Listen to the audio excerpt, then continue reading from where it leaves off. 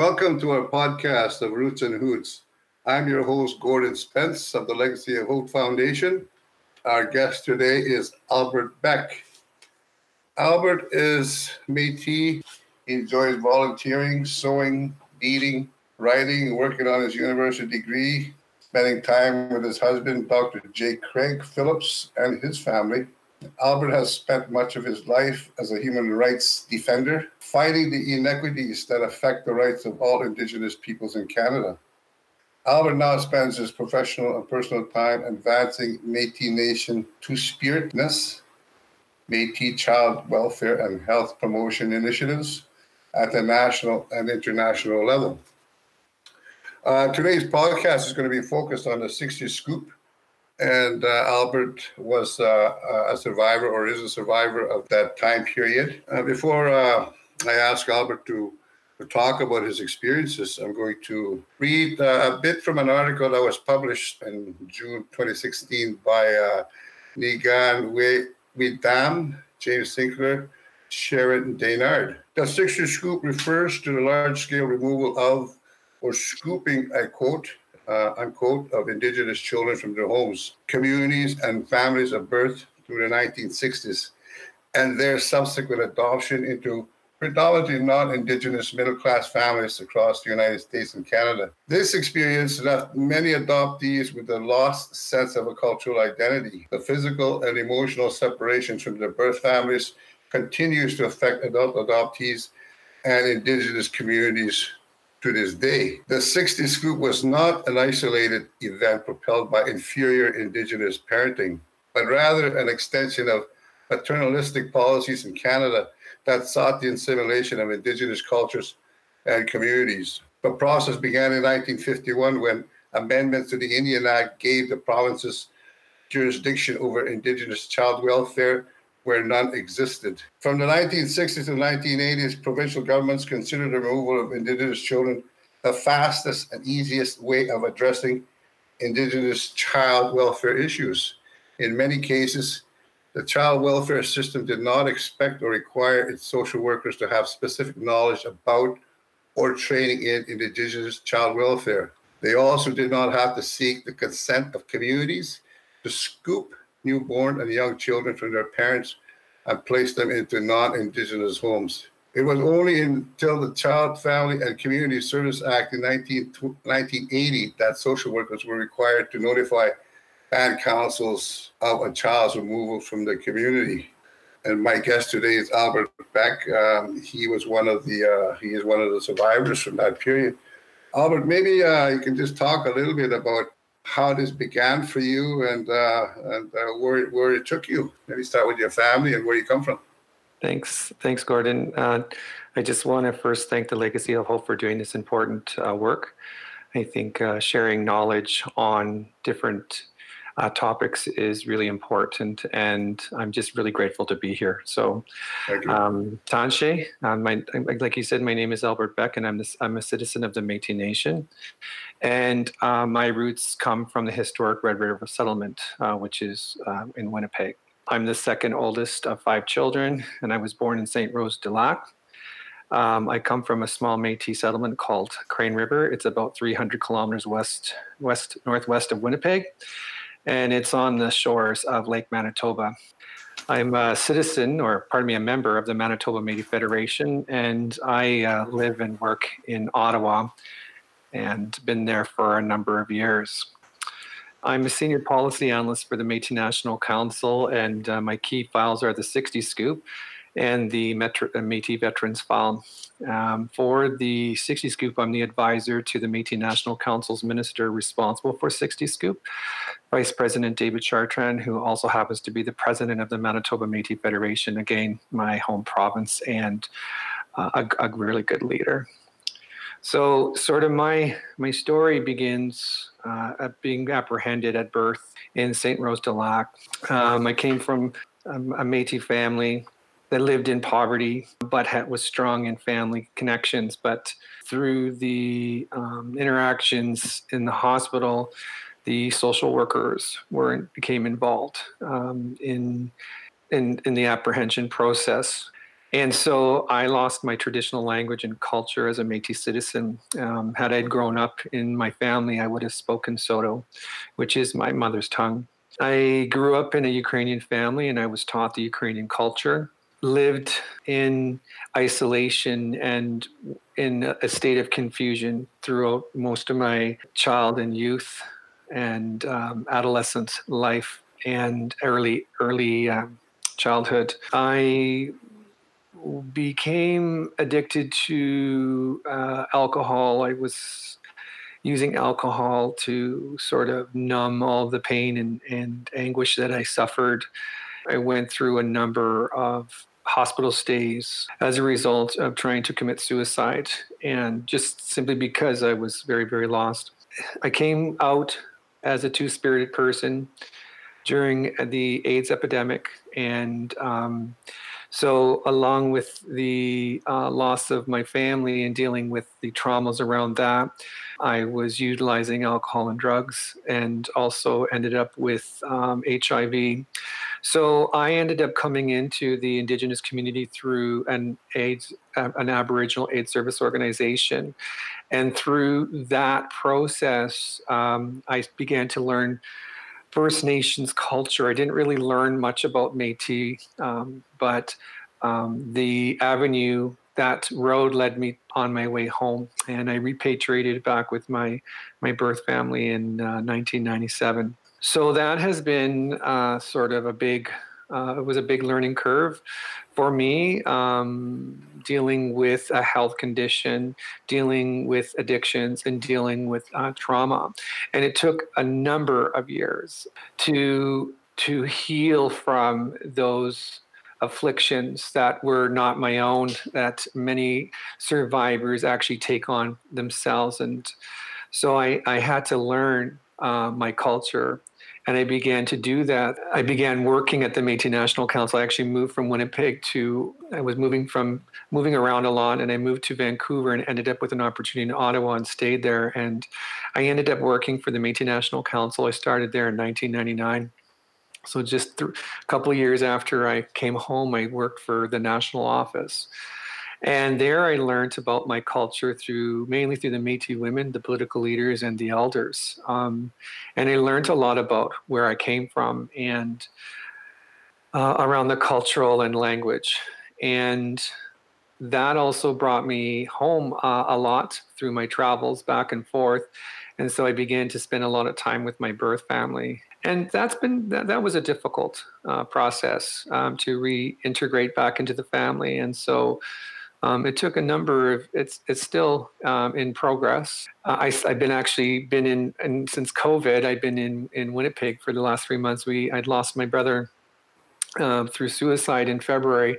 And so I sort of been home, and it's really, sort of solidified or brought us closer together as a family. And so I feel things have been a bit tough, but I've been sort of, the repatriation process has been an ongoing process. It's really something that continues to evolve on a daily basis. And so that sort of has led me to the work that I do on the 60s Scoop.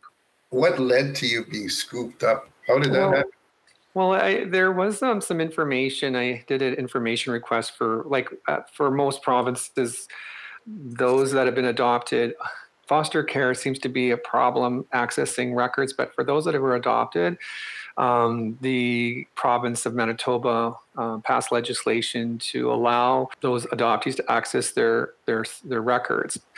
And the records really are just the birth records, not necessarily everything that's contained or the dossier that has all the notes and information about your stay within the child welfare system. And you have to actually do that through, you have to write to CFS, Child Family Services, and ask specific questions. And so I was able to get a little bit of an overview. And basically, their rationale for apprehension was neglect. Upon repatriation with my family, they even said that my mother had actually signed adoption papers to put me up for adoption, but based on based on our communications with each other, our talking with one another, I learned that they had gone to the courts to try to get me, and actually have a younger brother that was also scooped, and tried to get that process and get us home. But the courts made it so difficult for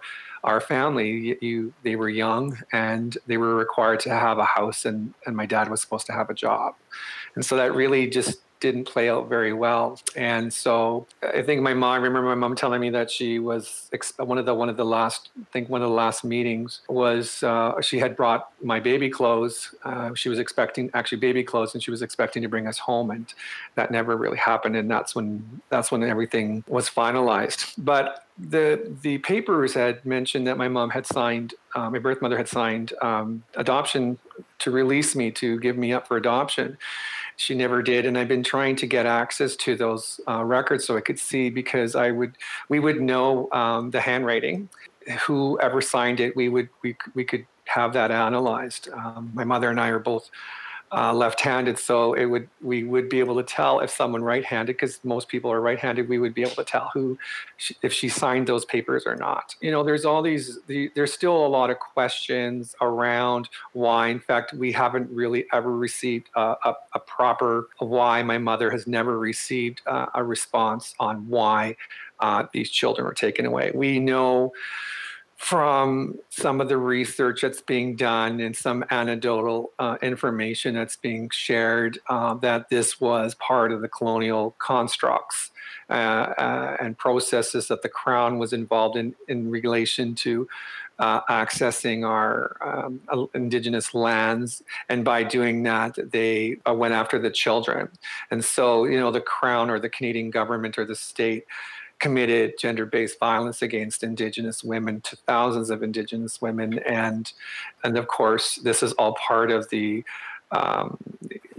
colonization and accessing our natural resources and lands. So we can look at it from sort of a broader prospect, but I think it was part of the plan, overall plan, I believe, and it was to assimilate Indigenous children into mainstream society. And so, as a 60 Scoop survivor, they succeeded. So they could have made up any kind of excuse, really. I mean, it was actually a systematic approach to colonize Native children. Well, I mean, it was something that they created. They created the reserves. And right beside the reserves were Métis settlements. They created the Indian Act. They created different legislation and schools that were aimed at assimilating Indigenous people. It was all part of a master plan to assimilate people, or Indigenous people. And so this was something that I believe was always intended and always was being manufactured to basically remove our indigeneity from who we are and our rights. Was it just you, or did you said you had a brother who recently passed away? Was he with you? Did he get scooped as well? No. So this is the funny thing. It's, well, not funny. I shouldn't say funny, but I think this is one of the things that I always we question, is that my mother had a son. His name was Conrad Beck. That was my older brother who left us in February, and then there was myself and my younger brother Michael, and then I have actually a sister and two sisters, and they didn't take Conrad, but they took me and Michael, and they were actually on their way to taking my sister. And so my grandparents stepped in and actually had to literally go into the hospital and steal my sister and get her out of the hospital and to the home. And actually the social worker actually came to the house, and my grandfather basically said, "You need to leave. You've already taken enough from us. We can take care of our own." And so those children, my older brother and my sister, stayed within the family while myself and my other brother were scooped. And so we come from the same family, but one of my younger brother's not really connected to our family. Then there's me that's connected. And so our family is very fragmented. Even though we are together, it's a bit fragmented. The loss of my brother just created another fragment, another loss. So yeah, it's been difficult. And these repatriation processes, when we came home, there was these huge information gap and experience gaps that we will never ever get when they talk about my grandfather or my granny or my uncles and great uncles and all those members. I don't have a place to put it. In fact, if I want to see what my family structure looks like, I have to look at a genealogy to sort of figure things out. But we don't have anything to connect them to and be able to sort of put a face to those names of those individuals. So I think there is this huge gap and loss of not only culture and language, but we've lost our kinship knowledge of where we come from. So it's just sometimes it's very artificial. I live in Manitoba. I've lived in Manitoba for my upbringing. We both lived probably, I think Michael probably lived like an hour away from our community, and I lived about 8 or 9 hours. I grew up in northern Manitoba. And so we were always close to our home, but we were never home. And so coming home, it still feels that way in some ways. Where did you grow up? Like what town? I grew up in Nepal, Manitoba. Actually, we moved a couple of places, but more specifically, we stayed put in Nepal. I grew up. I started in Cranberry Portage, and my adopted parents, my adopted father worked in construction, and then ended up working for the Department of Highways in Manitoba. So we stayed in Nepal until I graduated, and then I moved to the city. Talk a little bit about your adopted parents. How was that? How long did you live with them for? Well, my relationship with my adopted parents has been estranged for over 30 years. Sort of throughout the, at my younger ages, I was actually told I was adopted at about, I think I was in kindergarten or grade 1, I think. So I was told at a very young age, and that instilled in me it shattered my world, but I understood at a very young age that I didn't belong and I needed to go find my family.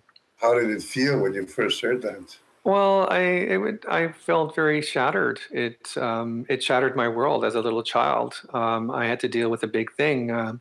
What I thought was the truth was not the truth, and so the parental relationship was severed.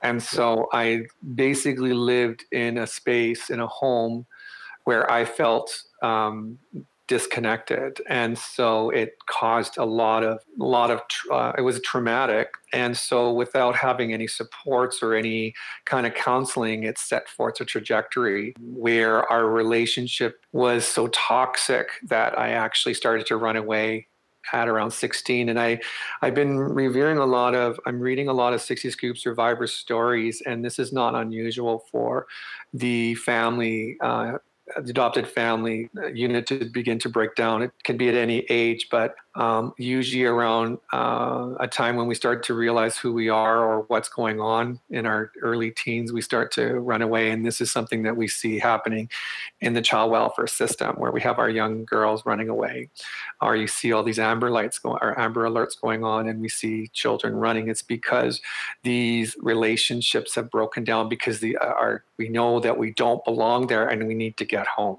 And so the relationship was so toxic that I severed ties with them, and I moved out. I went out on my own very early, and of course, with the trauma, the drinking, and the alcohol, I was basically surviving. I lived out on the streets, and for I think a summer when I first moved to Winnipeg, and it was just really, really rough. Not really getting a lot of support from anybody.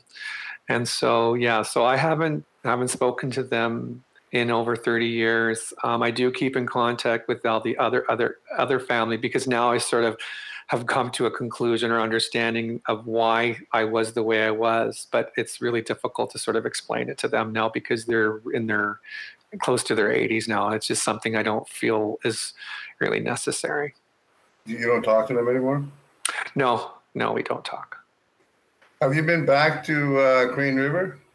Yes, actually, it's funny. I went back. My husband and I took a trip there for the first time last Easter. Actually, it'll be about just a little over a year when we went home, and that to me was a very emotional trip.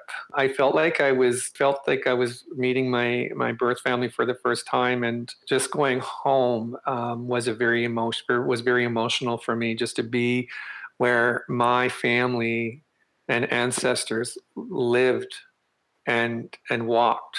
And it was a very spiritual, very connecting. And I understood some of the reasons why I am sort of the way I am. I love the water. I love camping. I love being outdoors. And the community of Crane River is very, very small.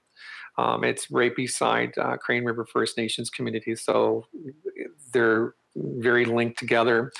I have lots of family that live in Ebb and Flow First Nations, and so the families are very connected. But just going there and being on the lake, close to I went on the shores of the lake, and it was just beautiful, and I just felt very connected for the very first time in terms of just feeling like I was home, and just having that first time, and I was home. Remember, I came home in 1997. It took me a long time to finally get to wearing my traditional homestead, and so it was very, very emotional and very satisfying. And I met some of my family members that are still living there, and some cousins. And I went to the graveyard. So I met most of my family in the graveyard. So my aunts and uncles and my grannies and grandpas are all buried in the cemetery in Crane River. So I was able to pay my respects, and I was lucky enough to have my cousin there, and she was telling me stories of all these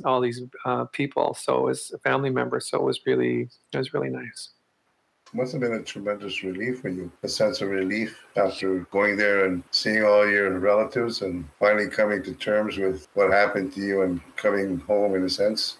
Yeah, it was a sense of happiness, but also a sense of sadness, because still, when you think about it, the loss of these losses, I knew I had lost some loss, but I didn't realize how much I really did lose. And when we think about, all this stuff that's going on, the litigation, the compensation programs, and whatever limited services that are going to be available through the First Nations and Inuit compensation package will not compare to the loss that survivors have gone through. With the Métis Nation, we're still in last year, I think there was 5 class actions leveled against the federal government. And so that is in the courts in, I think, an appeal for carriage. But the Métis National Council, where I'm at, has been working at negotiating a settlement agreement without going into the courts. But because of what's going on now, things are sort of not up in the air, but the Métis Nation is still trying to do some stuff, but it's been limited in its ability to sit down with the federal government. So it's been frustrating as a survivor, and trying to provide some supports and some healing supports for Métis Nation citizens. We did consultations with over 200 Métis 60 Scoop survivors from across the Métis homeland, so Ontario to British Columbia, and we heard what they wanted and what they needed, and so we worked really hard at utilizing what we heard. We created a report, what we heard report, and we're using that as the platform negotiations. And so it's frustrating because we can't really do a lot right now because things are not moving along, but the pain and suffering still happens. And now that we're in the COVID-19 era, where people are forced to stay home, this has probably added more stress and anxiety to all survivors. In the same article that I'm referring to, research suggests upwards of more than 20,000 kids were taken from their homes, and these include First Nations, Métis, and Inuit children. And many were also sent abroad, some as far away as New Zealand. And in 1981 alone, 45 to 55% of children were adopted by American families. Now, that's a tremendous amount of kids that were removed from their families. I'm just wondering out loud, I wonder how many of those are still out there trying to find some sort of repatriation. Well, I wouldn't even try to figure that out. And the reason why I say that is I think the number is an underestimation. And so I think there's a lot more. I have met a Métis survivor from New Zealand, and I've met some from that were taken to England, and I've met many from the United States. In fact, we've been able to I've been able to keep in contact with many of them, but a lot of why I'm saying that's unestimated, or if they're ever going to make it home, is because some of them don't even know that they were even adopted. If they are adopted and they find out that they're adopted, some can't even get home because their identity has been changed and their nationality has been changed, or they are so traumatized from the experience that they never made it. And I believe that there are thousands of 60s Scoop survivors that have passed away because of the trauma being removed from their environment and put into a foreign environment. So, yeah, I think there's a lot, and I say that with great sadness because there's so much potential, so much human potential lost. Our artists and our program people and our lawyers and our warriors and our fighters, all this has been lost. And part of the rationale around taking Indigenous children and putting them into non-Indigenous families was to help them so they could succeed, and that never ever amounted to a hill of beans. So we were actually put in more danger. So I think the number is underestimated, and I believe there's many of them that are never going to make it home. Oh, that's amazing. 20,000 plus kids. Mm-hmm. That's a lot of lives. Yeah, it is. That's a lot of mothers who walked into a hospital and gave birth and walked out without their child. Put that into perspective. Forced to give up their children. Mm-hmm. I have a question about your family name. I think it's Morso. Did you want to go by Morso at one time? Is that your original family name, or is it Beck? Well, actually, so this is the identity crisis that many of us have gone through. In fact, when I was thinking about this, I had a Ukrainian last name and first and middle and last name. And then when I came home, I changed it. I kept my first name and I changed my middle name to my birth name, and I took on my parents' last name. So my father is a Morso and my dad is a Beck. But I decided, it was probably in 2018, had a national 60 Scoop, Métis 60 Scoop symposium that I was going to go back to the name that was given to me at birth. And so my name on my original birth certificate is Albert Beck.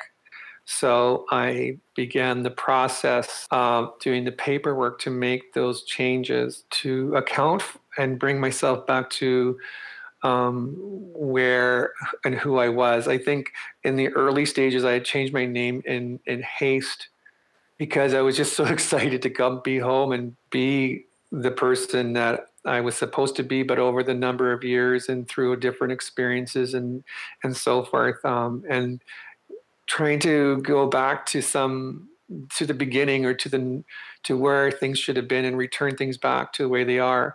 My goal was to basically take on the birth name. And it's my next step that I will be doing is working towards finding a mechanism through legal process to basically divorce from my adoption. So that everything because my name is still, my birth parents aren't on my birth certificate. It's still the adopted parents. So I need to have that all removed and brought back to the original birth certificate with the names of my family on it. You're also in our one of our exhibits called Bigiwen. meaning coming home, truth-telling on the 60s Scoop. And that term was coined by Patrick Johnson, author of the 1983 report, Native Children and the Child Welfare System, and then that exhibit is with the Legacy of Hope Foundation, and it travels across Canada. And if people are interested in Digiwan, it's an exhibit of the 60s Scoop. And if people are interested, you can contact the Legacy of Hope Foundation for more information on that. I want to thank Albert for joining us today. Albert, we're almost to the end of our podcast here. Is there contact information that if people wanted to contact you about the 60 Scoop, do you have a number or a site? Yes, those citizens of the Métis Nation who want to contact me on the work that we're doing at the Métis National Council, we have a website. It's so that's www.métis60scoop.ca, and my contact information is on the contact section of the website, and there is updates and information and resources for Métis citizens that live within the jurisdiction of the Métis Nation's homeland, and they can call me if they want information or they need some supports or be reconnected with the regional offices so they can provide some support. Excellent. Last part of our podcast of Roots and Hoots is the Hoots part. And Hoots meaning something funny, a joke or something like that. We like to ask our guests tell a joke or tell a funny story, if you will. So do you have something funny, a funny story to tell us, Albert, or a joke? I like to tell jokes, and sometimes they're okay, and sometimes they're not okay. But I like chicken jokes. Right. So here it is. So why did the chicken go to the seance? Why? To get to the other side. Oh, yeah, okay. That's funny. That'll pass. Yeah. Yeah. I've been talking to Albert Beck from the Métis Nation, and Albert, thank you very much. He's been talking about 60 Scoop and himself as a survivor and what he went through and the difficulties and the trauma he's gone through. I'm Gordon Spence, the host for Indigenous Roots and Hoots, brought to you by the Legacy of Hope Foundation. Thank you very much again, Albert, for being with us here today. Thank you. Thank you much.